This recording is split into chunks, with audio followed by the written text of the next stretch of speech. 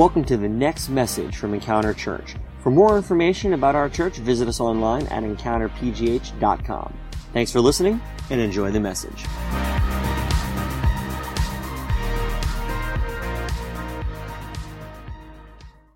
So today, I'm excited because we are finishing our Created Summer Message series. All throughout the summer, we have been exploring through the book of Genesis. We have gone all the way from Genesis 1, from Adam and Eve and the story of creation, through to Noah, and then into Abraham, and then how Abraham had his sons, Isaac, his one son Isaac, and then from Isaac we see Jacob, and then from Jacob the 12 sons who ultimately became the tribes of Israel. We've been following this story all throughout the book of Genesis. We've been asking questions like, who is God, and what did he create us for, and how can we get to know who God is, and what's happened along the way, and what is the purpose of us, and how do we relate to God, and all of these types of things. And we've seen a lot of different things that have come through, threads that have sort of gone throughout, this idea of blessing. What does it mean to be blessed, and how do we bless other people through us? Does God want us to use it? All of these things we've been learning throughout.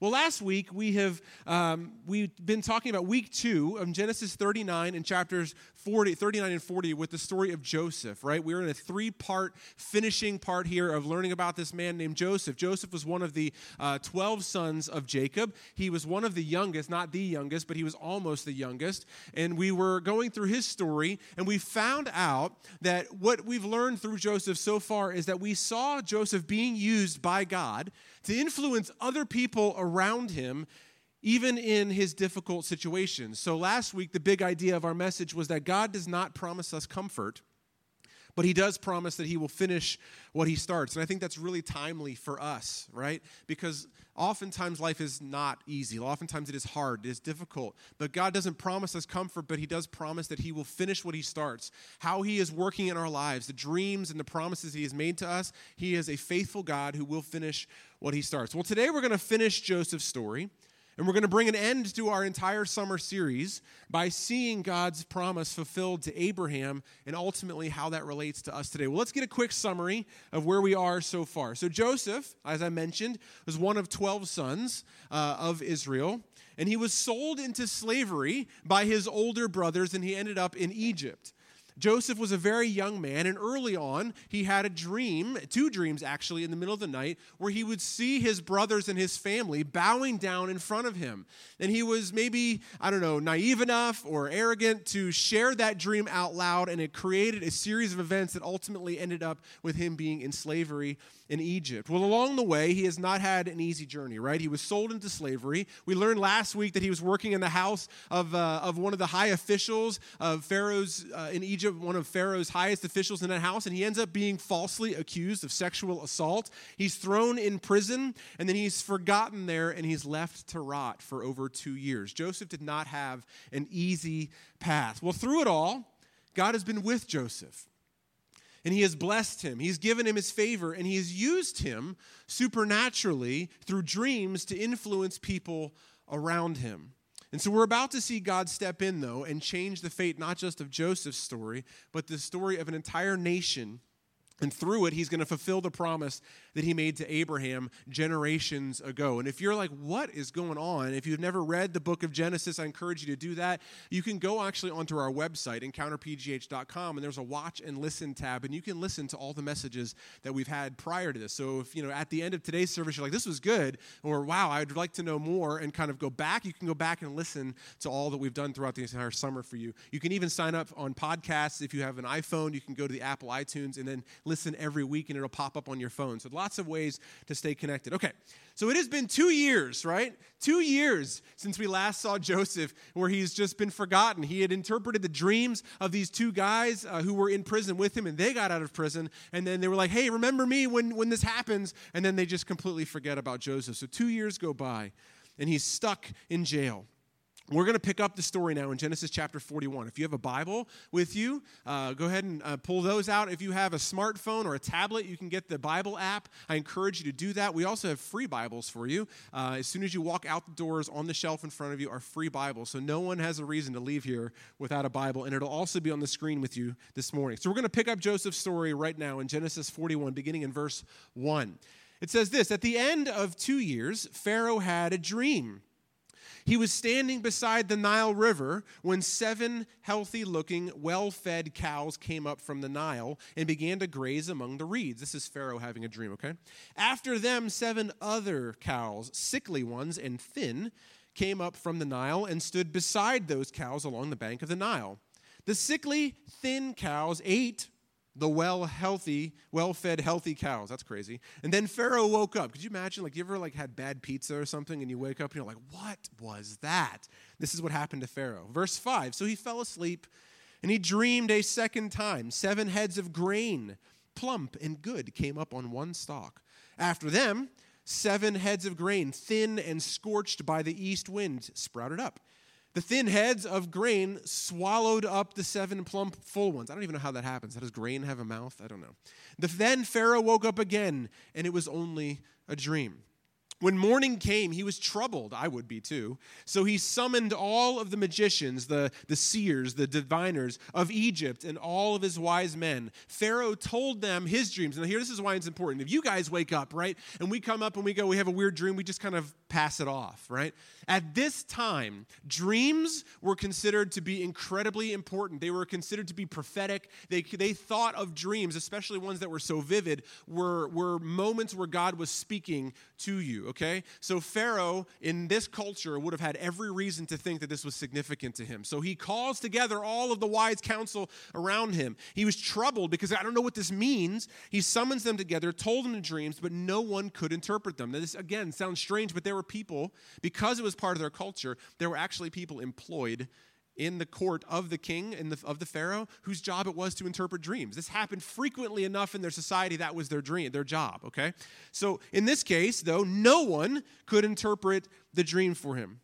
Verse 9, then the chief cupbearer, one of the guys that Joseph interpreted his dream 2 years ago, said to Pharaoh, oh my gosh, today I remember my faults. Pharaoh was angry with his servants, and he put me in jail, and the chief baker in the custody of the captain of the guards. He and I had dreams on the same night. He's talking about what we learned about last week, right? Each dream had its own meaning. Now, while I was there, a young Hebrew, Joseph, a slave of the captain of the guards, was with us there. We told him our dreams. He interpreted our dreams for us, and each one had its own interpretation. And guess what? It turned out just the way that he interpreted them to us. I was restored to my position, and the other guy was hanged. Remember, we talked about that. One of them was going to live and the other one wasn't. And it all happened the way that Joseph interpreted. So Pharaoh goes, aha! Pharaoh sent for Joseph, and they quickly brought him from the dungeon. And thankfully, he shaved, changed his clothes, and went to Pharaoh. Now, that's a lot of scripture, and we're going to read a little bit more, not too much. Just wanted to give you the context. This is what's happening. So Pharaoh, after 2 years, or Joseph, after 2 years, finally, someone knocks on the cage of his dungeon and says, hey, Pharaoh wants to see you. And Joseph goes, oh, that's wonderful. I mean, he's probably, imagine how sore he is. He's been stuck in a little box this whole time. I mean, who knows what the conditions were like.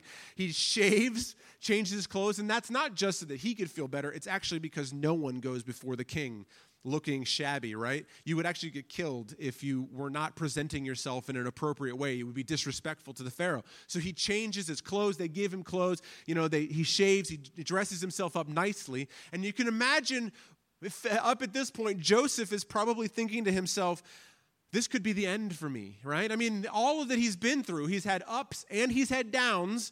But Joseph must be thinking to himself, at least somewhere in his mind, who knows what's about to happen. But I also believe that somewhere in his mind, he's been trusting God. He has always seen how God has been working behind the scenes, taking care of him, right? So I think in some senses, Joseph still had his dream that he would one day have his family bow in front of him, and somewhere in the back of his head that God was still at work. So we see Joseph get in front of the Pharaoh, and Pharaoh says to Joseph, I have had these dreams, and no one has the ability to interpret them for me, and I heard that you have the ability to do that. And Joseph says again, interestingly enough, no, I can't do that, only God can. I think that's so cool, how Joseph understood that he wasn't the one who was awesome. It was God working through Joseph, right? So Joseph says, I can't, but God can through me. So he tells him his dreams.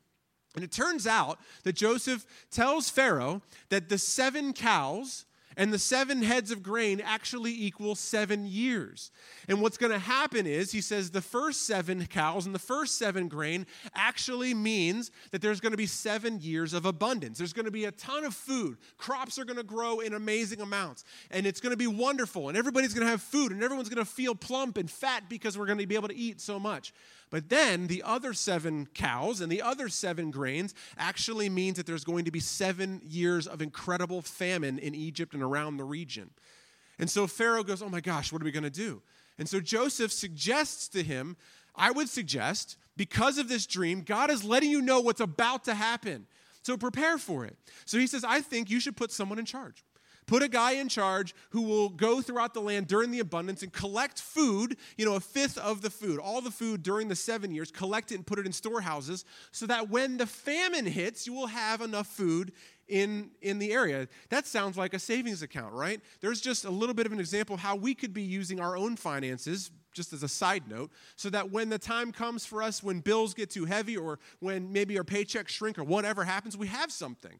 This is a biblical principle we see there. So Joseph says that, and the Pharaoh goes, that's a great idea. Joseph, you're going to do that. So here we go immediately from the dungeon all the way back up. I mean, this poor dude, like Joseph is like on a roller coaster life. He went from living with his family into slavery. Then he gets promoted to be the head of the household of Pharaoh's like captain of the guard, and then he's thrown into the dungeon. And then he's used by God, and then he's forgotten for 2 years. And then he comes back, and now he's lifted up to be the second in command in all of Egypt. It sounds crazy, but all throughout it, God is at work, right? So Pharaoh is so pleased with it. Pharaoh is so happy with it, he puts him to work. And what we see here is that Pharaoh actually realizes the wisdom of Joseph and God working through him. And we talked about that last week, that associative effect of God's blessing. God is with Joseph. And because of that, God is working through Joseph to impact his surroundings. The associative effect of God's favor on one's life has an impact on others. And Pharaoh saw Joseph being used by God and recognized that you know what, I should tap into that, and puts him in charge. And so Joseph does. He goes to work setting up a system, collecting, throughout the 7 years, collecting grain, collecting a fifth of everything that's produced and putting it in storehouses, okay? And sure enough, everything happened the way Joseph said it would. 7 years of abundance, and then 7 years, followed by 7 years of extreme famine.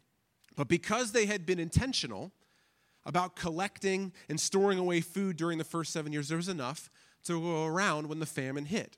Now notice how chapter 41 ends. Check this out in verse 57. It says, every land came to Joseph in Egypt to buy grain. Every land, for the famine was severe in every land. Now this is important because this is not a story about Egypt. This is actually a story about Israel. It's one about God's promise to Abraham. Okay, so at the end of the verse, we're like, it's all about Joseph, it's all about Pharaoh, it's all about Egypt. But the Bible is reminding us that it's not really what this whole story is about. Genesis as a whole is about something else. It's about Israel. It's about God's promise to Abraham that he would create a new kind of people, that he would work through those people, that he would bless the entire world. That's what the story of Genesis is about. God is moving the pieces around the board, not just in this story, but we've seen it all throughout Genesis to bring about his purposes. And this is what's called sovereignty. Sovereignty. And the idea of sovereignty is God controlling circumstances for his purposes and his plan. We see it all throughout Genesis that when things appear as though there's no way for the situation to turn out positively, that God might not be, where is God? Where is he at? That God makes promises, that situations appear to be as though they're going to end up just like every other time, and yet somehow we see on the backside that God is moving pieces around. People show up in unexpected moments. We see that God uses someone who is just a child, a 17-year-old boy brought into slavery. What could God possibly do with that? It starts with a dream and ends up with this moment of where God pulls back the curtain. It's sort of like the Wizard of Oz moment, where we see God behind the curtain beginning to show us that he has been in charge this entire time. In fact, I want to tell you a quick story of something that just happened this week in our church. The individuals have said I could share this story, but they didn't want to share their names, so I'm not going to give names. But one of the members of our church this week had their car stolen. And, I mean, as you can imagine, having your car stolen is an awful moment. I mean, I've had my car stolen before. It's a terrible feeling, right? Well, while that individual is going through that whole process, reporting it to the police and figuring out what's happening, simultaneously, another individual in our church wakes up the next day and sees a car out front of their house that they don't recognize. So they call the police and then tell them that a car has been sitting there. They don't know what it is. Lo and behold, turns out that that car is the car from the person who was stolen in our church, and a person from our church found it and reported that that car has been taken. Now, that is an example of God's sovereignty at work, okay? Some people would say that's a coincidence, but I would say you can see how God is working behind the scenes, okay? That's an example of it, and we see that all throughout the book of Genesis and in Joseph's life. Now, why am I talking about that? Here's the first observation I want to make. If you are taking notes, write this down. Genesis is a story that illustrates the scale and the scope of God's sovereignty and faithfulness to his word. If you want to know kind of in a nutshell what Genesis is about, a lot of Genesis is about the scale and scope of God's sovereignty and his faithfulness to his word. We see him time and time again throughout Genesis of saying he's going to do something, and then we screw it up. You know, as people, we do our own thing. We make mistakes. Our faults are on display, and we're like, there's no way this is about to crash and burn. And yet, somehow, God moves the pieces around the board, and he is faithful to his word. I love that God is faithful even when we are not. And we see that throughout Genesis. We see that at the end of this story. Now, let's see how God is going to bring everything together for his purposes. Chapter 42, verse 1. So when Jacob, Joseph's dad, learned that there was grain in Egypt because there was famine everywhere, he said to his sons, "Why do you keep looking at each other?" I love this. They're like doing nothing, twiddling their thumbs.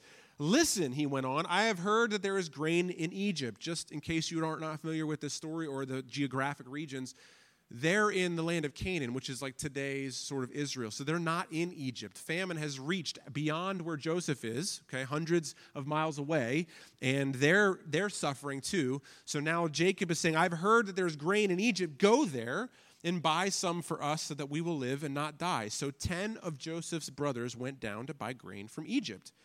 Verse 5, the sons of Israel were among those who came to buy grain, for the famine was in the land of Canaan. Joseph was in charge of the country. He sold grain to all its people. And check this out. His brothers came and did what? Bowed down before him with their faces to the ground. Do you remember 2 weeks ago that Joseph had a dream that his brothers would be bowing in front of him? This is the moment. This is literally the moment that Joseph has been dreaming about, that he's been thinking about. God, what was that about that brought me to slavery, that brought me to this foreign land? What is all of this about? Here's the second observation that I want to make to you, is that write this down, God-given dreams are often fulfilled in unexpected ways. God-given dreams are often fulfilled in unexpected ways. Joseph had no idea how God was going to bring it about. Perhaps Joseph, because maybe he was a little arrogant, that's a possibility, that when he told, his family, "Hey guys, I had a dream last night, and you, Reuben, and you, Benjamin, and you, Simeon, you guys are going to bow in front of me, and maybe he had this idea that he would be on a throne or something. We don't know exactly what it was. So maybe he had an interpretation in his mind, something that he thought that it would look like, an expectation. And now the reason that his brothers are actually there bowing in front of him is not out of servitude, but it's out of need. It's out of a position of weakness. It's out of a place where Joseph has something that he can offer to them, right? And so we don't know whether or not he was like overjoyed by it. We don't know if he was if he was taken aback or surprised by it. But let me tell you something about what God says in your life. When God promises you something, or if God puts a dream in your heart, do not get discouraged if it doesn't appear to go the way that you think it is. Oftentimes, God brings about his dreams, answers to prayers, in unexpected ways. It doesn't mean it wasn't fulfilled. It just means that it was done maybe in a way that you weren't expecting, but you can look back and say, wow, it did happen the way that God said it would. And in the end, most of the time, it actually ends up being better than we could have ever imagined. So just a little tidbit there. God-given dreams are often fulfilled in unexpected ways. Now, what happens next is this really interesting sequence kind of between chapters 42 and 44. We're not going to read it, so I'm going to summarize. It's this interesting sequence where Joseph meets his brothers, and they don't recognize him. Okay, so he pretends to not recognize his brothers and actually accuses them of being spies. So he yells at them, "You're here from another land, and you're here to take all of our grain." And they're like, no. Like he's kind of toying with them a little bit. It's this interesting sequence. So he sends them back. He says, to prove that you're not, you are to go back to where you came from and bring back your youngest son, Benjamin, right? Which Joseph is like, I need to see my brother. Right? Benjamin was the only full brother that he had. All the other ones were from different moms. So Benjamin was the only one who was like his whole brother, his full blood brother. And so he said, go bring this boy that you say is there and bring him back, and then I'll know for sure that you're not spies. So he sends them back and forth, and through this process, learns that his dad is still alive, that Jacob is still alive. And so we see Joseph testing the heart of his family, and finally, when they come back, Joseph can't stand it any longer. He can't hold back that he knows them, and he has to reveal himself to his brothers. So we're going to pick up in chapter 45, verse 1. Chapter 45, verse 1. Joseph could no longer keep his composure in front of all of his attendees, so he called out, "Send everybody away from me." No one was with him when he revealed his identity to his brothers, but he wept so loudly that the Egyptians heard it. I can imagine in this moment, the emotion, all the bottled up like emotion and feeling in Joseph in this moment. Years, he was 17 when he was sold into slavery, right? Now he's an adult, he's a man. He wept so loudly that they heard it, and also Pharaoh's household heard it. Joseph said to his brothers, "I am Joseph. I am Joseph. Is my father still alive?" But they could not answer him because they were terrified in his presence. Verse 4, then Joseph said to his brothers, "Please come near me." And they came near. "I am Joseph, your brother," he said, "the one that you sold into slavery." Now this is the moment, right? This is the moment that we have all been waiting for. This is the moment where Joseph is finally going to unleash his fury upon his brothers. If I'm Joseph and I'm about to reveal myself to them, I got a lot of anger, right? I got a lot of time that I've been thinking about how the pain and suffering, who knows, the whippings and the beatings, the false accusations, the living in damp, dark dungeons with like bugs crawling all over the place, right? This is what Joseph's life has been. And if I meet the people who put me there, most likely what I want to do is let them have it, right? Anybody else in the room would feel that way? Am I the only one? My gosh. All right, if I'm that way, that's what happens. But this is not your story. This is not my story. It's not even Joseph's story, really. It's God's story. And all throughout Genesis, what have we seen? We see a story get set up for something. We're like, oh, I know what's about to happen. I know it, right? That this person's about to get his, or that God's about to smack them, or God's about to smite them, or God's about to do something, or that every person is going to do the thing that we expect them to, and then God flips it every time. And look what happens in this story. Look what Joseph says to his brothers, verse 5. And now, he says, "I am your brother. You brought me here. And now don't be grieved or angry with yourselves for selling me here, because God sent me ahead of you to preserve your life." I'm sorry, what? Preserve the lives of my jerky little brothers? Really? Like specifically, yes, that's what God was saying, but it's bigger than that. It's not what he really means. You see, these brothers are the patriarchs of the tribes of Israel. That's what Genesis has been building towards. God's promise to Abraham that he would have children, and through his children would rise up a nation, a different group of people who would ultimately bring the name of Jesus, bring the Messiah. We are here today because of God's fulfilled promises to Abraham all the way through to the people of Israel, to the tribes of Israel. God was preserving his word. God was proving himself to be good for his word when he was preserving the children of Jacob, because they were the ones who ultimately would go on to become the tribes of Israel, who would become the people of Israel, who the Son of God would come from. You see, so Joseph somehow had this miraculous change of idea, change of perspective. And this is God's sovereignty at work. God has been working behind the scenes to be good on his word. Now check this out. It goes on. Verse 6, "For the famine has been in the land these 2 years, and there will be 5 more years without plowing or harvest," Joseph says. "God sent me ahead of you to establish you as a remnant within the land and to keep you alive by great deliverance." And listen to this. "Therefore, it was not you who sent me here, but God." Wow. Like, I don't know that I've got that kind of like perspective, right? Because literally, we know that his brothers sold him into slavery. We literally know that all the things that have happened to Joseph have been done not by his hand. He has been faithful. He has done his best. He has worked hard. He has been a good man, you know. He's honored God. So if he has anybody to blame, certainly he's going to look at the catalyst of this whole thing was his jealous brothers. But that's not what he says. He says, no, it was God who sent me here. You see, something happened inside of Joseph over these long, hard years. As he matured, he relied on God. As he began to rely on God through his trials, and he began to witness God's faithfulness in those trials, he developed an understanding that he is not just himself, but he is part of a larger story. He's part of something bigger. He discovered a new perspective, a larger perspective, one that I believe God is trying to say to us in our lives and help us to see beyond what's even going on in this room. That God was doing something on a much bigger scale than he could ever imagine.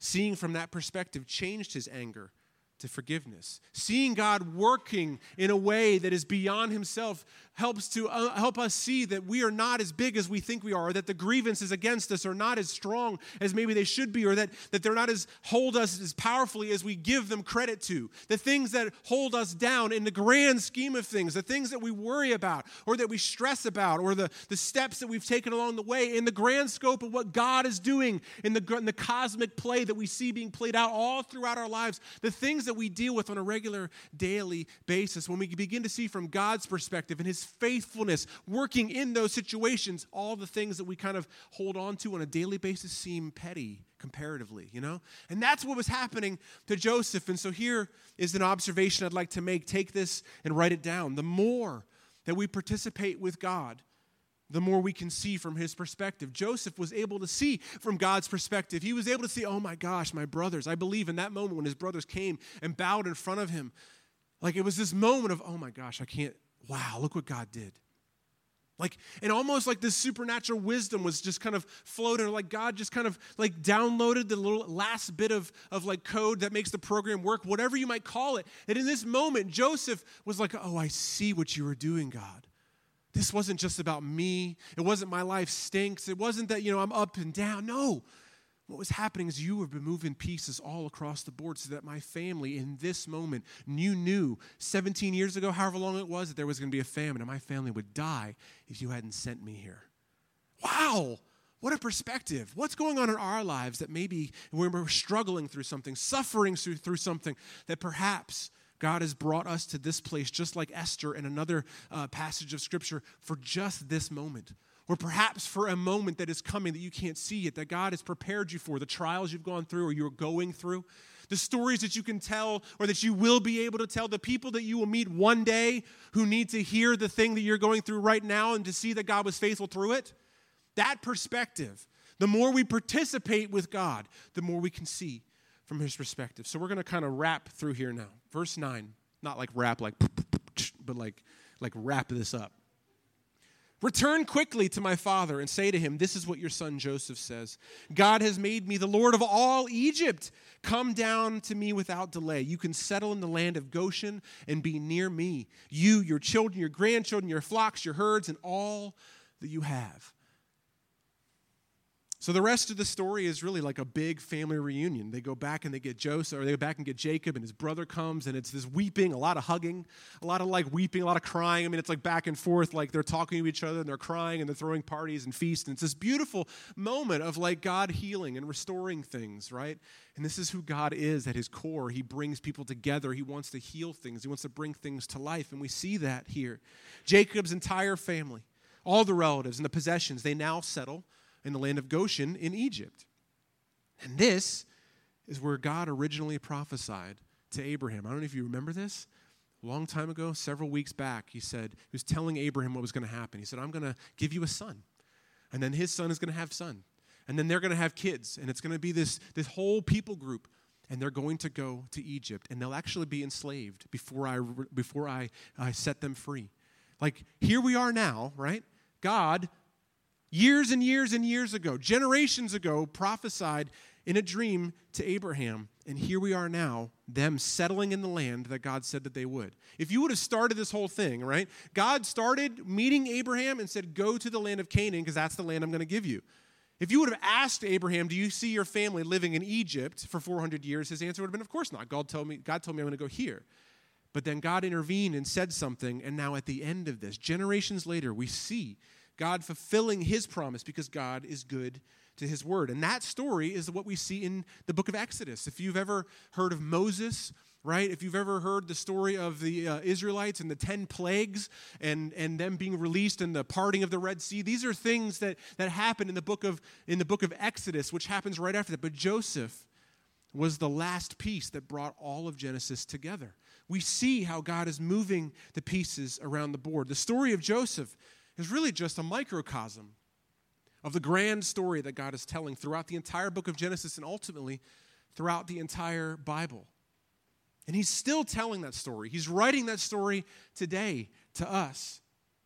And remember that one of the goals for our series, right? One of the goals for our entire series has been this: a stronger understanding of the origins of biblical concepts. So this idea that we're talking about, right? That God is sovereign, that God is faithful, that God is good to his word, that he will do the things that he says he will do, and he will finish what he starts. This all happens throughout Genesis, right? We've seen that all throughout Genesis. Now listen and watch how the story of what we see in Genesis begins there, the origins of it. Watch how it follows through the Old Testament and into the New Testament to us today. Check this out. Proverbs chapter 19, verse 21. Many are the plans in a person's heart, but the Lord's decree will prevail. Do you see that? God's sovereignty on display. We do what we want to do, but God has a plan in the background. We see that. This is hundreds of years later now, where Solomon, right, King David's son, is writing the Proverbs down. We see how the faithfulness of God in Genesis became a part of the people of Israel. He created a new group of people who knew that God was faithful to his word, that God was in charge, and no matter what we do against him,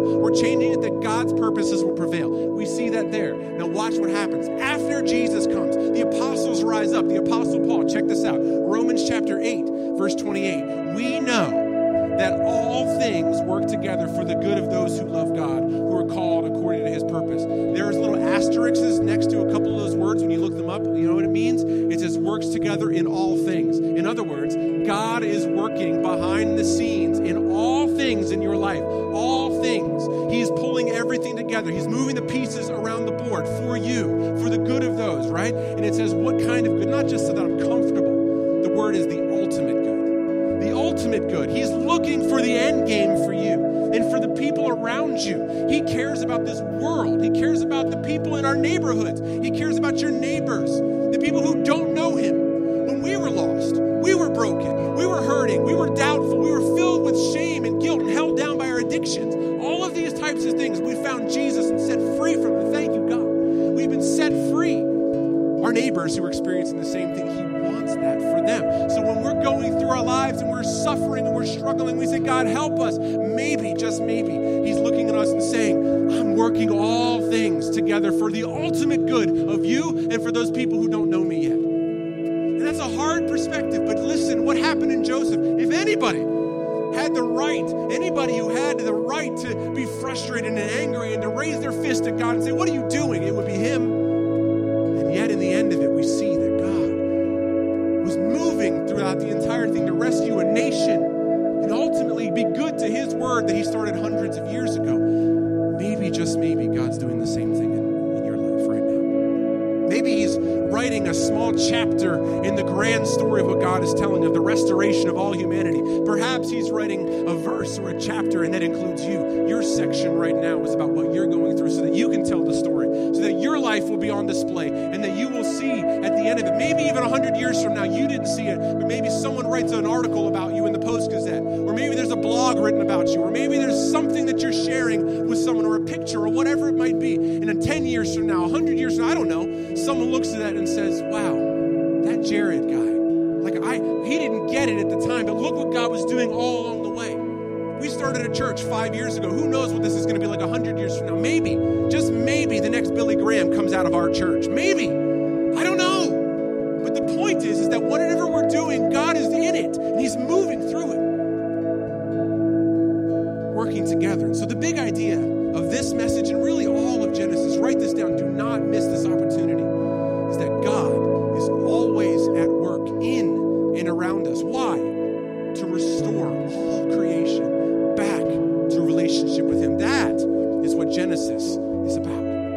That's what began in Genesis. That's what Jesus fulfilled so that we can have a relationship with our Creator. We are living in partnership with God now and helping others see God's goodness as we wait for Jesus to return. And this series was called Created because the book of Genesis is about a new kind of people that God created, who were created to know God and to reveal His goodness to the world. That's who we are. That's what the church's function is to not just be receivers of God's goodness, but to be carriers of it into our world. There's some exciting things coming for us as a church. We're working through it all throughout the summer. So many good things coming where we will be doing that in our communities and around us. Because of Jesus, as Christians, we are a part of that people. It started with Abraham. It became the people of Israel. We are a part of that people now. A different people, different than the rest of the world, to show people who God truly is. So let's work together with God to help people experience their Creator. Would you stand with me? Let's close in prayer this morning.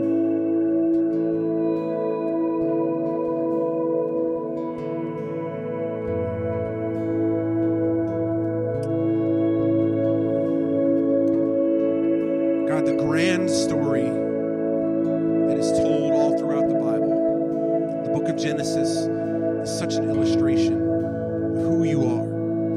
There's a lot of things that are hard to understand, a lot of discussions that should be had, and we want to do all of those things, but the overarching concept that you love the world, beautifully crafted in John 3:16, for God so loved the world that He sent His only Son, so that no one would perish. I love it. And whoever believes in Jesus would have eternal life. It all began in Genesis. The story of our lack of faithfulness compared against your sovereignty and your faithfulness. When we are in a place in our lives, some of us are in great places, where things are going well, and we feel like you're blessing us, we feel like your favor is on us, jobs are going well, family situations are good, bills are paid, marriages and kids, all the things are going all right, and that's wonderful. We thank you for those moments too. Some of us in the room are not in those places. We're in a place of trial where it feels like it's difficult, where it feels like it's impossible. Some of us feel like Joseph in the dungeon, forgotten for 2 years or even longer. Some of us feel like we're held in bondage and slavery because of our family or the choices that we have made, and that we're in a foreign land. But God, you are there too. You are there too. You are faithful. God, at the end of this series, at the end of this summer, if there's anything that we remember, would we remember that you are with us? How many times throughout Genesis did we read God was with so-and-so? And then we see that in the New Testament when it says that the Holy Spirit lives within us. God is with us, church. He is here now. We encounter God in real life. That's our motto. That's our church's vision. It's not just a phrase. It is literally something we strive for, to experience God in the middle of our suffering and also to experience Him in our plenty and our joy. So God, right now, as one church, as one family, each one of us, guys, each one of you, just have a moment with God. Have a moment with Him.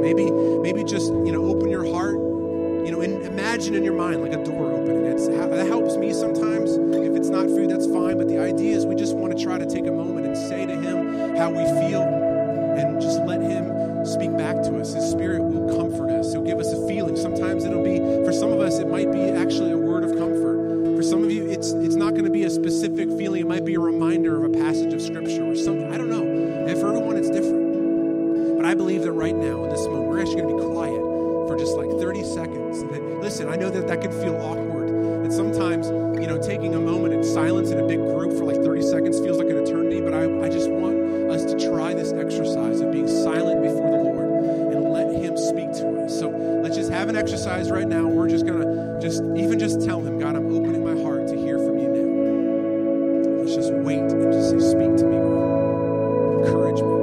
Let's do that right now.